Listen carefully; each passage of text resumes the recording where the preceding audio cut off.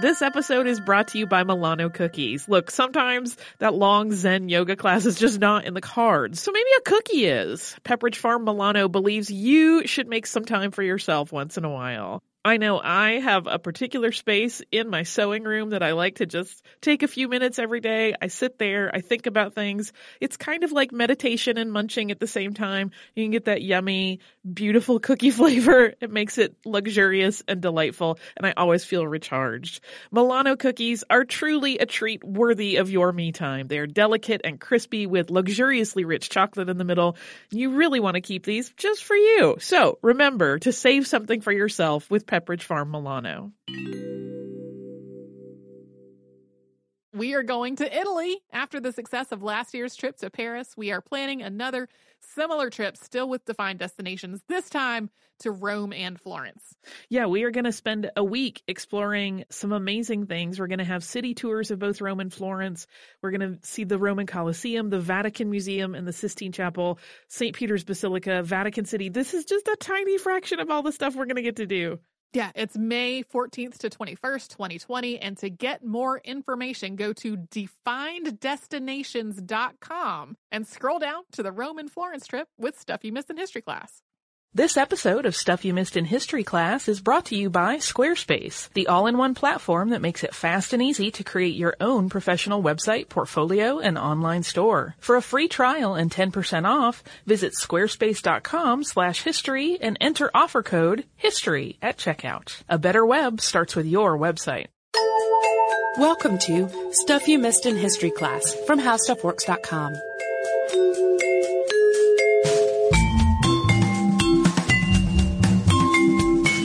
Hello and welcome to the podcast. I'm Tracy V. Wilson. And I'm Holly Fry. So, late this winter, I got to go to the Cayman Islands National Museum in Georgetown, Grand Cayman, where I'd actually been once before. Because you're a fancy vacationer. I'm a fancy vacationer, but this time we were trying to vacation both fancily and frugally. Yeah. Which is why we spent our time in Grand Cayman walking around and going to the National Museum, which is not a very expensive place to go if you are in Grand Cayman. So I had been there once before, but this time I took Patrick with me. The museum is in the oldest public building in the Cayman Islands. It's one of the very few 19th century structures still standing on the islands because they are struck by hurricanes on a regular basis. While we were there, Patrick mashed a button on one of the displays and it brought up this video on something called the Wreck of the Tensail. And we started off being like, that's a weird name for a ship, which is why we watched it. And then as we watched this video, we realized that the Tensail was not the name of the ship. It was 10 sail of ships. So 10 ships. A shipwreck of 10 ships at once. It was the biggest shipping disaster in Cayman Islands history. And so naturally Patrick said, you should do a podcast on this. So we are. Yay! Thanks to my vacation. So I love a good vacation discovery. I do too. I have them pretty often when I am on vacation. And this, I like the last time I had been, in the museum, there was nothing like that really sparked my attention this way, but this one did. Yay! So just so you have some background on the Cayman Islands. These are a collection of islands in the Caribbean, south of Cuba and northwest of Haiti, and they were uninhabited by humans when Columbus sighted them in 1503 after he was blown off course on his last voyage to the Americas. There is no archaeological evidence of any indigenous people living on these islands, but there certainly were lots and lots of turtles. So Columbus named them Las Tortugas. Later, they were renamed the Caymanas, probably after the Carib word for cayman, the alligator-like lizard that lives in Central and South America. And this eventually morphed into being the Cayman Islands. They are made up of Grand Cayman, Little Cayman, and Cayman Brac. The Cayman Islands are now famous for their banking and financial industries and being a place to squirrel your money offshore to get it away from the tax man. But until more modern times, the economy was based on more local industries like rope making. And during the golden age of piracy, they were also a popular haven for pirates, including Blackbeard.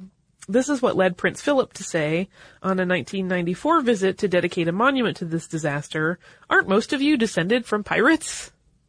It cracks me up. I love Prince Philip. So the ocean around the Cayman Islands is just full of shipwrecks. Unlike the larger Caribbean islands like Haiti, Cuba, or Jamaica, the Caymans are really flat and low to the ocean, so even in good weather, they can be hard to see from far away. And they're also surrounded by really treacherous reefs and right in the middle of a track for major hurricanes. And yet, in spite of all this danger and kind of a non-ideal topographical situation, during this part of history, ships traveling back and forth between the Caribbean and Europe routinely went around the Caymans rather than taking the much more direct route between Cuba and Hispaniola. That bit of water, which is known as the Windward Passage, is extremely rough and very windy. I have been through the Windward Passage 4 times. It has made me seasick every time. And that was in like a great big ship with modern stabilizing technology. So I cannot really imagine how horrible it must have been to go through that little stretch between Cuba and Hispaniola in like a wooden sailing ship from the 18th century. That sounds terrible. Yeah, probably a little bit of a tummy twister. Yeah. So instead of going through the Windward Passage, they would go the long way around the Cayman Islands, which could be treacherous, but okay if you gave it a wide berth. And then once you got on the other side, the Gulf Stream would speed the ship along its way. So it was a farther journey, but easier than going through the Windward Passage. It did not go so well one night in 1794, though. And the story of this particular shipwreck starts with the French Revolutionary Wars, during which France was at war with a whole chunk of Europe, including Great Britain. And along with everything else going on, the warring nations' navies were naturally taking one another's ships as prizes and trying to protect their own shipping interests by providing naval escorts for civilian vessels. In 1793, the British Royal Navy took the French frigate Inconstant as a prize, and after taking it to Port Royal, Jamaica, the Navy gave it a new crew and put it back into service as the Convert, since there was already a ship named Inconstant in the Royal Navy.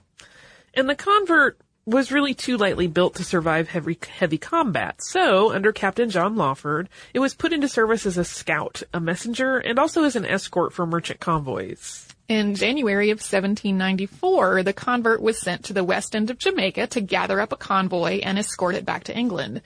This convoy was originally scheduled to leave at the end of January, but it was postponed a couple of times. First by a request of the Chief of Magistrates and Merchants, who thought that a later departure date would be better for the merchant community as a whole.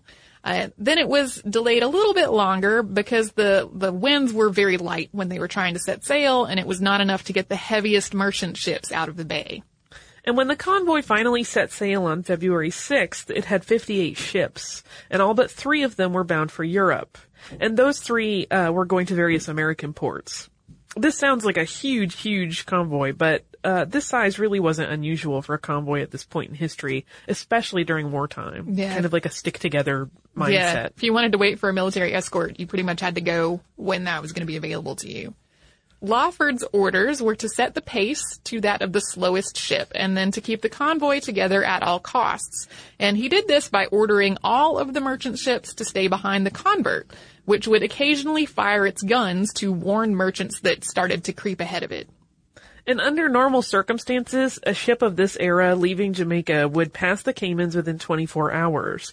And theoretically, that should have been possible even with such a large convoy. But one of the merchant vessels was leaky, and the convoy had to lie to twice while it was bailed out. And even though they picked up speed to try to make better time, when the sun went down on the 7th, they had seen no sight of land. This was a very dark, cloudy night. And as midnight approached, the sailing master, who was named Thomas Popplewell, calculated that they should be safely past the Caymans with at least 7 leagues between the convoy and the treacherous reefs. Popplewell also suggested that they needed to alter their direction a little bit to compensate for very northerly winds so that they would stay on their course, which was sort of aimed at the western tip of Cuba. And based on Popplewell's recommendations, Lawford gave the order. Popplewell relieved him for the night, and he went below. At about 3 a.m., 2 shots were fired from one of the civilian ships. Popplewell went below, he woke Lawford up, they went back up, Both of them thought that this was a distress call from one of the ships behind them. But when Lawford got on deck again, he realized that several ships had passed the Convert in the night, apparently without anyone aboard the Convert realizing. The shot had come from one of the ships that was ahead of them, not a ship behind them. And at the same time, someone on watch called that there were breakers ahead. In Lawton's words, they, quote, appeared in every direction, and I could not tell from the darkness of the night to what extent they might run. So, knowing that the breakers meant they were all in imminent danger, the Convert tried to take evasive action. This was a really nimble ship. It was a light and fast French ship, and according to the captain, they really would have been fine. But almost immediately, Lawford realized that they were on an inevitable collision course with one of the merchant ships that was also right next to them. The two ships struck each other, and their crews managed to separate them, but only for the Convert to then be struck again by the other ship. And about this same time, Popplewell tried to sound the depth of the water, but as he did, the Convert ground against the reef. The crew tried to lighten the frigate by taking down the masts, but the damage was already done. The bilge was filling up, and the captain had to give the order to abandon ship. And before we talk about what happened next, this exciting middle-of-the-night shipwreck, let's take a moment. Exciting. Yeah, let's take a moment and talk about a sponsor. Okay. Hey, Holly, we have some exciting news. Yeah, I am wildly excited, and people will have another opportunity to watch me cry at art. Yeah, you sounded so calm, and it's not a calm situation at all. Our trip to Paris last year was really successful, so we're doing another similar trip this year, but this time to Rome and Florence. It's May 14th through 21st, 2020, and like last time, it is with a company called Defined Destinations, who is planning out this whole trip for us. Yeah, and during that week-long trip, we are going to see some of the great art that we have talked about on this show many times, including Michelangelo's David. We are going to go to Tuscany. We're going to visit St. Peter's Basilica. We are going to the Sistine Chapel. So it's going to be a fantastic trip. You can get the whole list of places that we are going and information about booking at defineddestinations.com. Scroll down to the Rome and Florence trip with stuff you missed in history class, or come over to our social media. We have posts about it there too.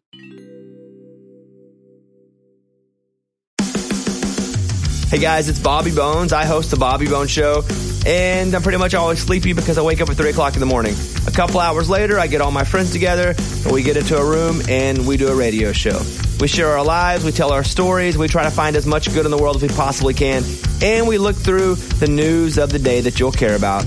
Also, your favorite country artists are always stopping by to hang out and share their lives and music too. So wake up with a bunch of my friends on 98.7 WMZQ in Washington, D.C., or wherever the road takes you on the iHeartRadio app. So it was clear even in the middle of the night that multiple ships had wrecked, and they started evacuating, either with their own boats or with canoes that were rowed out from the island. So survivors who were in the water made rafts out of flotsam and jetsam to try to get to shore. But the going was really rough. It was the middle of the night, the sea was extremely choppy, and the wind was blowing right at the reef. So the ships that had avoided this pileup could not risk approaching to assist.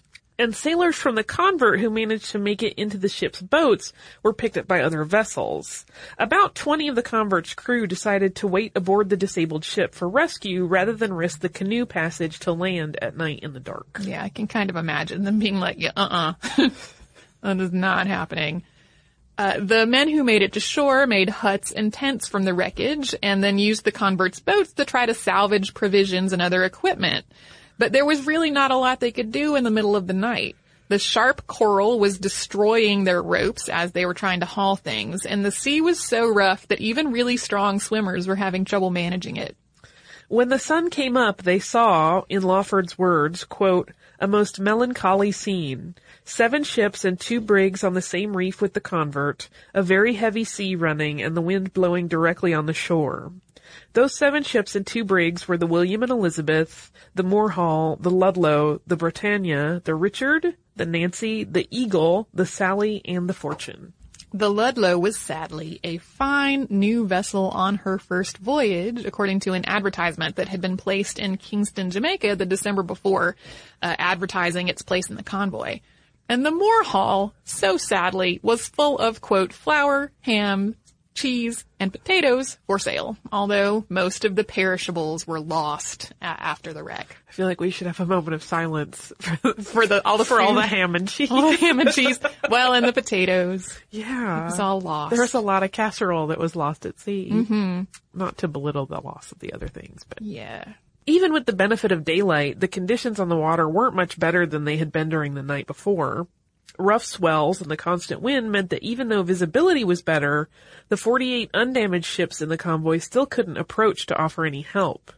Locals from the island spent the whole day of February 8th in a canoe-based rescue operation, and by the time the sun went down again, most of the survivors from the wrecked ships had been brought to shore. Also on the 8th, Lawford talked the fishermen into delivering a letter to the unwrecked ships, instructing them to go westward to Hogstye Bay on the lee side of the island, which is off of Georgetown. The water would be calm there, and they could all basically just wait at anchor for a new escort.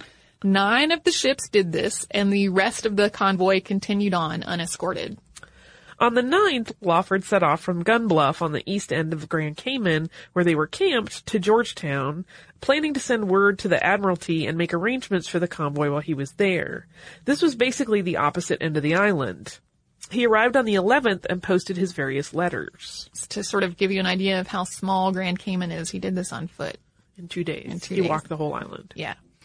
On the 12th, he was met in Georgetown with a petition signed by 8 residents of Grand Cayman who were asking for the passengers from the wrecked vessels to be, quote, immediately removed from this island as soon as possible.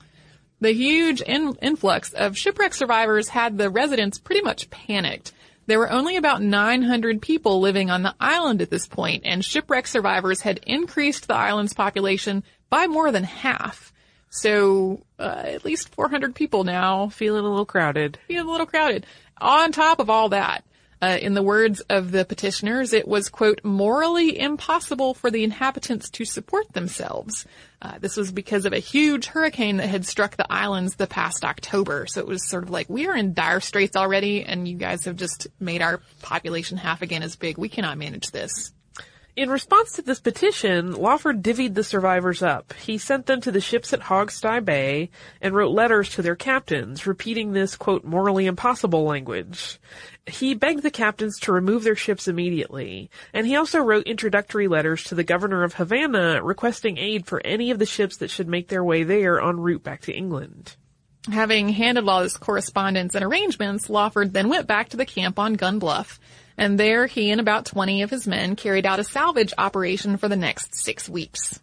In the end, they were able to get quite a lot from the wreckage, including sails, rope, tools, ammunition and artillery, swords, pikes, and axes. Nearly everything perishable was lost, though, and many of the converts' original French cannons sank to the sea floor.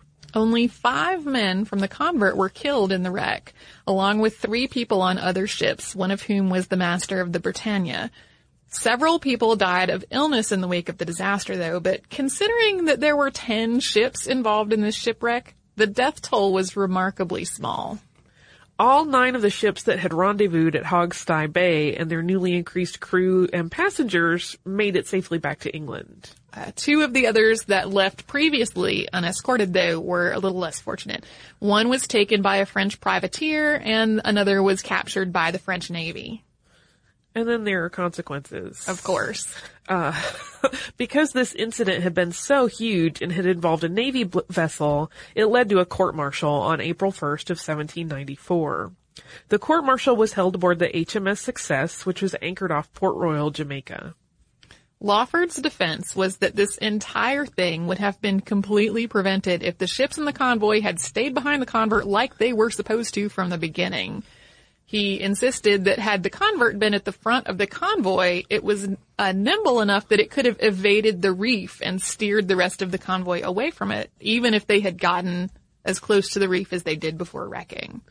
The first lieutenant, B. Bogue, and second lieutenant, William Earnshaw, were questioned as well, asked by the court to give their account of what had taken place. And each was cross-examined by Lawford, who asked about whether they had seen the master of the ship use the sextant to figure out their latitude, whether the signals had been flown to instruct the other ships to stay behind them, whether they'd had to fire shots to warn ships to get back behind them, and additional questions of a similar nature. Yeah. The third lieutenant, I also kind of want to say lieutenant every time because we're talking about English people. The third lieutenant was also called and sworn, but he had not been on duty because of an injured arm, so he was excused. Mr. Popplewell was questioned on the matter of the logbook, which had been found to contain no record of the distance traveled the day before the wreck. He was also questioned about his knowledge of the region and the route. Even though it hadn't been in the log, Popplewell was able to tell the court their latitude as of his last reckoning, and he insisted that the difference in their position was because of unexpectedly strong currents that had carried them off course during the night. Then there was a lot of back and forth questioning on the matter of the logbook omission. And the master's mate and the midshipmen were called, and Lieutenant Bogue was called for a second time, and they were both cross-examined also by the captain. None of them knew the reason for the omission in the log, but they all had every reason to believe, according to their statements, that the measurements had been correct and that the sextant had been accurate. Then Mr. Davy, master of the ship Success, was called and asked by the court to give the latitude where the wreck had happened. Lawford cross-examined him, asking him how he found the currents leading north from Jamaica to the Caymans during his own voyages. And he said he'd found them to be very strong, and it had put them off their reckoning by 9 or 10 leagues. I like how Lawford's kind of like, you found this to be like extraordinarily strong current, did you not? We sure did. In the end, Lawford and his crew were acquitted, and here is the statement on that. Quote, "The court, having thoroughly examined into the several circumstances attending the same, and having maturely and deliberately considered the whole, is of the opinion that the misfortune was occasioned by a strong current setting the ships very considerably to the northward, and their reckoning, and doth therefore adjudge that the said Captain Lawford, commander of His Majesty's late ship, the Convert, the officers and the company of the said ship be acquitted, and they are hereby acquitted accordingly." And this incident didn't really affect Lawford's career. He continued to command ships, and he eventually became an admiral. So, weather and science have dredged up lots of new information about this 220-year-old shipwreck. Shipwrecks, plural, of 10 ships, in the last 40 or so years. Coral-encrusted cannons started showing up around town on the east end of Grand Cayman in the 1970s, and the locals had lots of stories to tell about cannons in the water where they had played as children. These weapons all bore dates of 1781, as well as French markings. An archaeological survey by the Institute of Nautical Archaeology in 1980 confirmed that there were 6 more large pieces of artillery still in the sand. The weapons themselves all seemed like they probably came from the Convert. It had kept its French artillery when it had been put into service for Britain, and a study of the reef line the same year also found evidence of where the Convert had run aground. And still more in that same year, Hurricane Allen unearthed more wreckage in that same part of the ocean. There are more than 20 shipwrecks in the area, and surveys of all of them pinpointed 6 that are probably from the wreck of the 10 Sail. Ashore, archaeologists found all manner of pottery shards, glass, and naval hardware suspected to be from the survivors' camp. As you'll recall, they gathered up stuff and built a camp out of the salvaged wreckage. And then they did their salvage work for about 6 weeks from there. Hey listeners, I wanted to tell you about a new podcast from iHeartRadio called The Women, hosted by Rose Reed. It is a fascinating and deep dive interview show where Rose talks to changemakers and disruptors, and she finds out what really drives them. So she will ask each of them, what was your first stand, and how do you navigate success and failure? And really, what's the cost of fighting for others?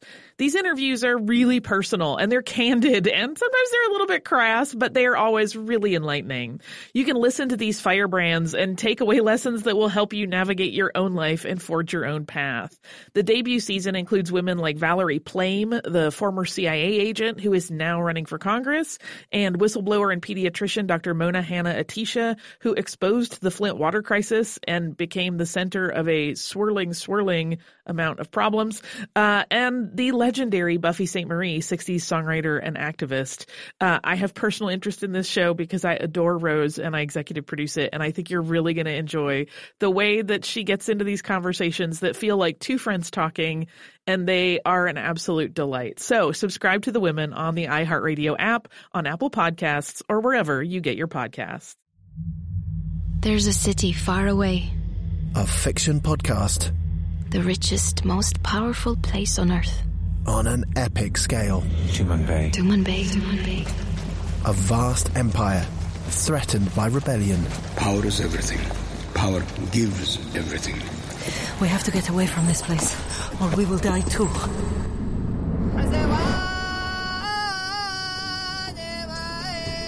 The truth makes us strong. Tumanbay is our destiny. History and fantasy collide. They are among us. Who? First a few, and now many.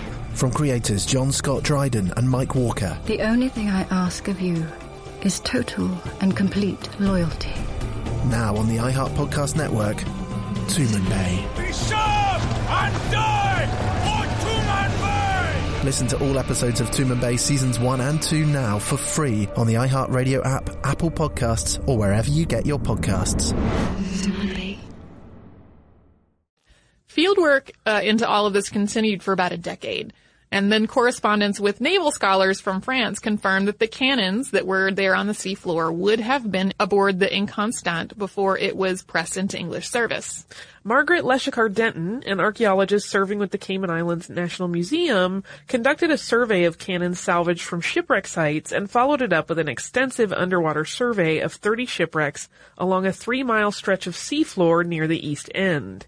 She identified one site as the probable convert and a collection of others that are probably some of the merchant ships.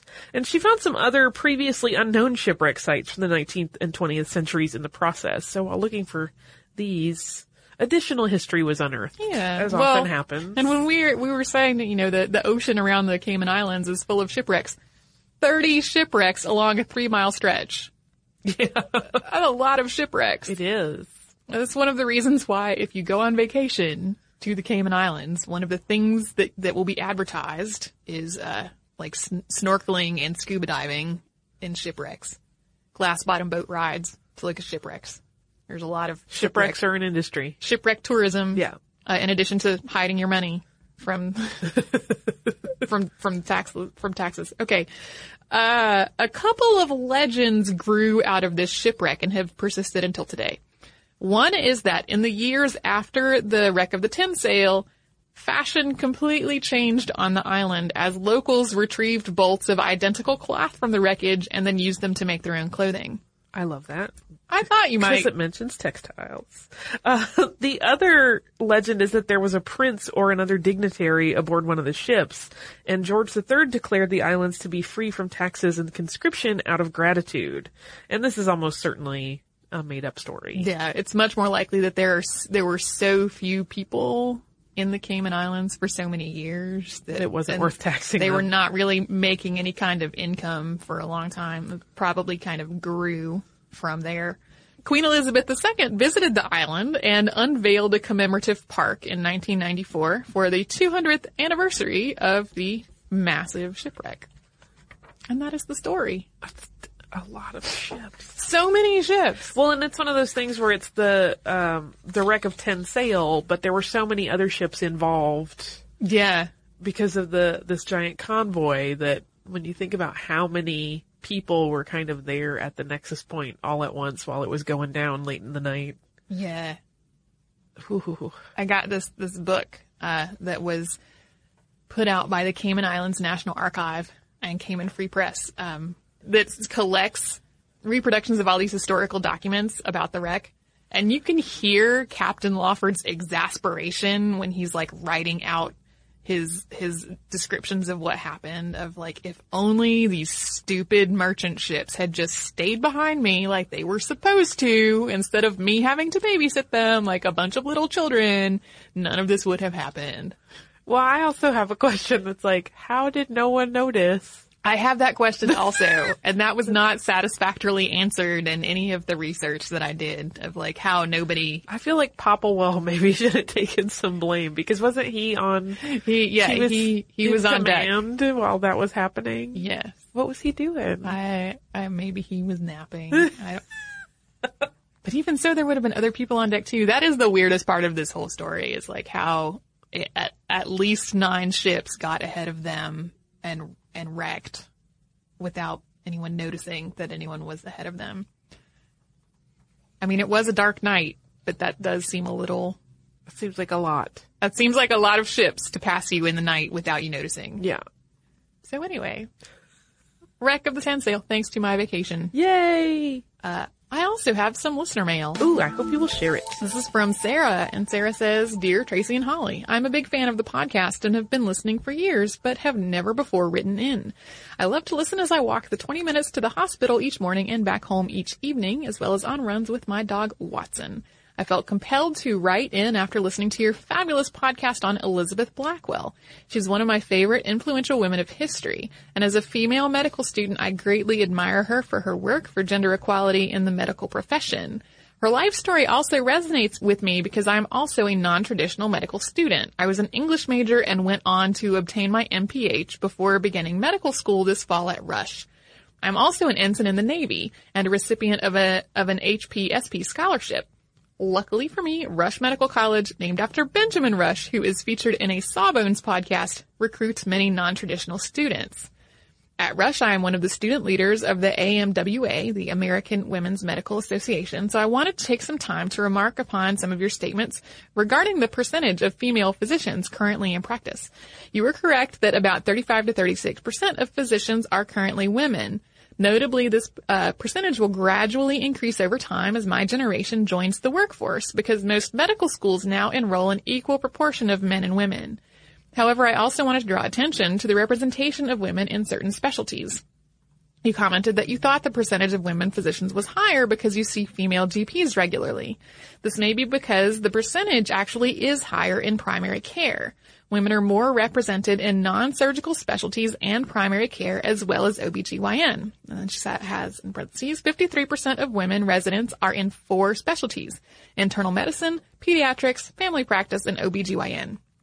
However, women remain underrepresented at higher levels of academic medicine and executive positions. And then she cited her source for this information, which makes me very much love Sarah. Yes, indeed. I just love that she started an English major. That too. I'm like, I could not have gone from that to becoming a medical student. But... I could not become a medical student because I have problems with vomit. Her source was From Past to Present, The Changing Demographics of Women in Medicine from AAO.org. So, back to the letter proper. The subject of women and specialties is a heavily debated topic, as many people argue that these differences are a disparity, whereas others speak to differing gender roles and attributes that drive women to these fields and not others. I personally believe that women should be granted every opportunity to pursue the specialty of their choice without fear of discrimination because of their gender, and that all physicians should be granted the opportunity to have both meaningful home lives and pursue their career aspirations. I hope this email wasn't too long. No, it was not.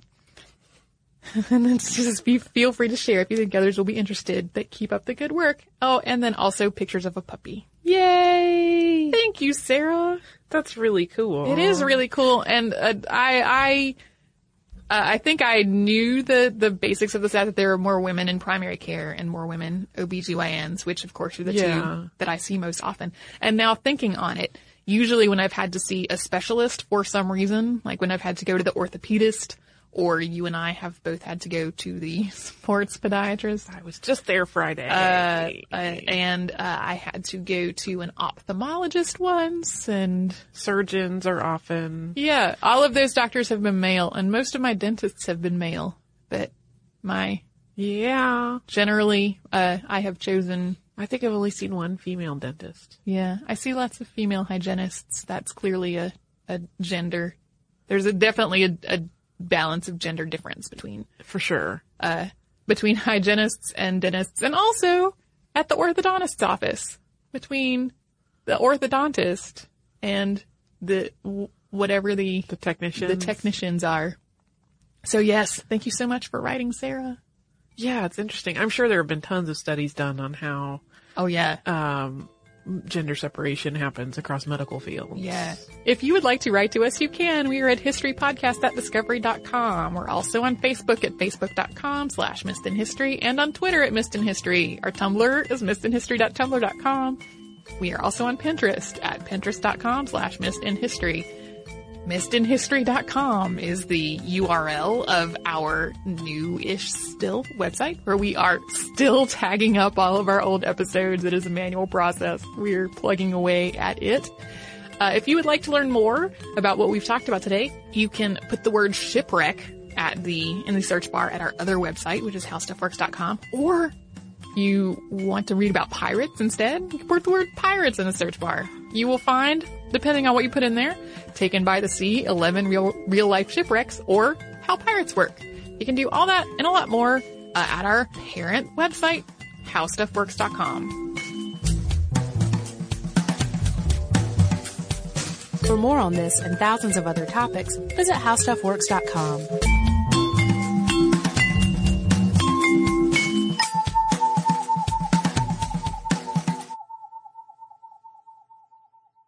This episode of Stuff You Missed in History Class is brought to you by lynda.com. You can learn it at lynda.com, an online learning company with more than 77,000 video tutorials that teach software, creative, and business skills. Membership starts at $25 a month and provides unlimited 24/7 access to top-quality video courses taught by expert instructors with real-world experience. Listeners of Stuff You Missed in History Class can try lynda.com free for 7 days by visiting lynda.com/historystuff.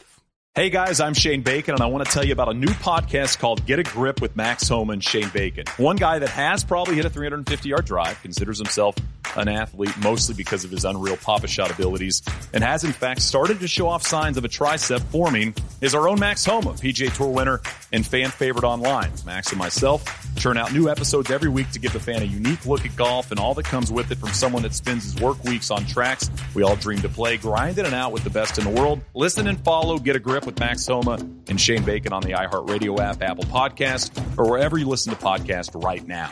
We are going to Italy. After the success of last year's trip to Paris, we are planning another similar trip, still with defined destinations, this time to Rome and Florence. Yeah, we are going to spend a week exploring some amazing things. We're going to have city tours of both Rome and Florence. We're going to see the Roman Colosseum, the Vatican Museum, and the Sistine Chapel, St. Peter's Basilica, Vatican City. This is just a tiny fraction of all the stuff we're going to get to do. Yeah, it's May 14th to 21st, 2020. And to get more information, go to defineddestinations.com and scroll down to the Rome and Florence trip with Stuff You Missed in History Class.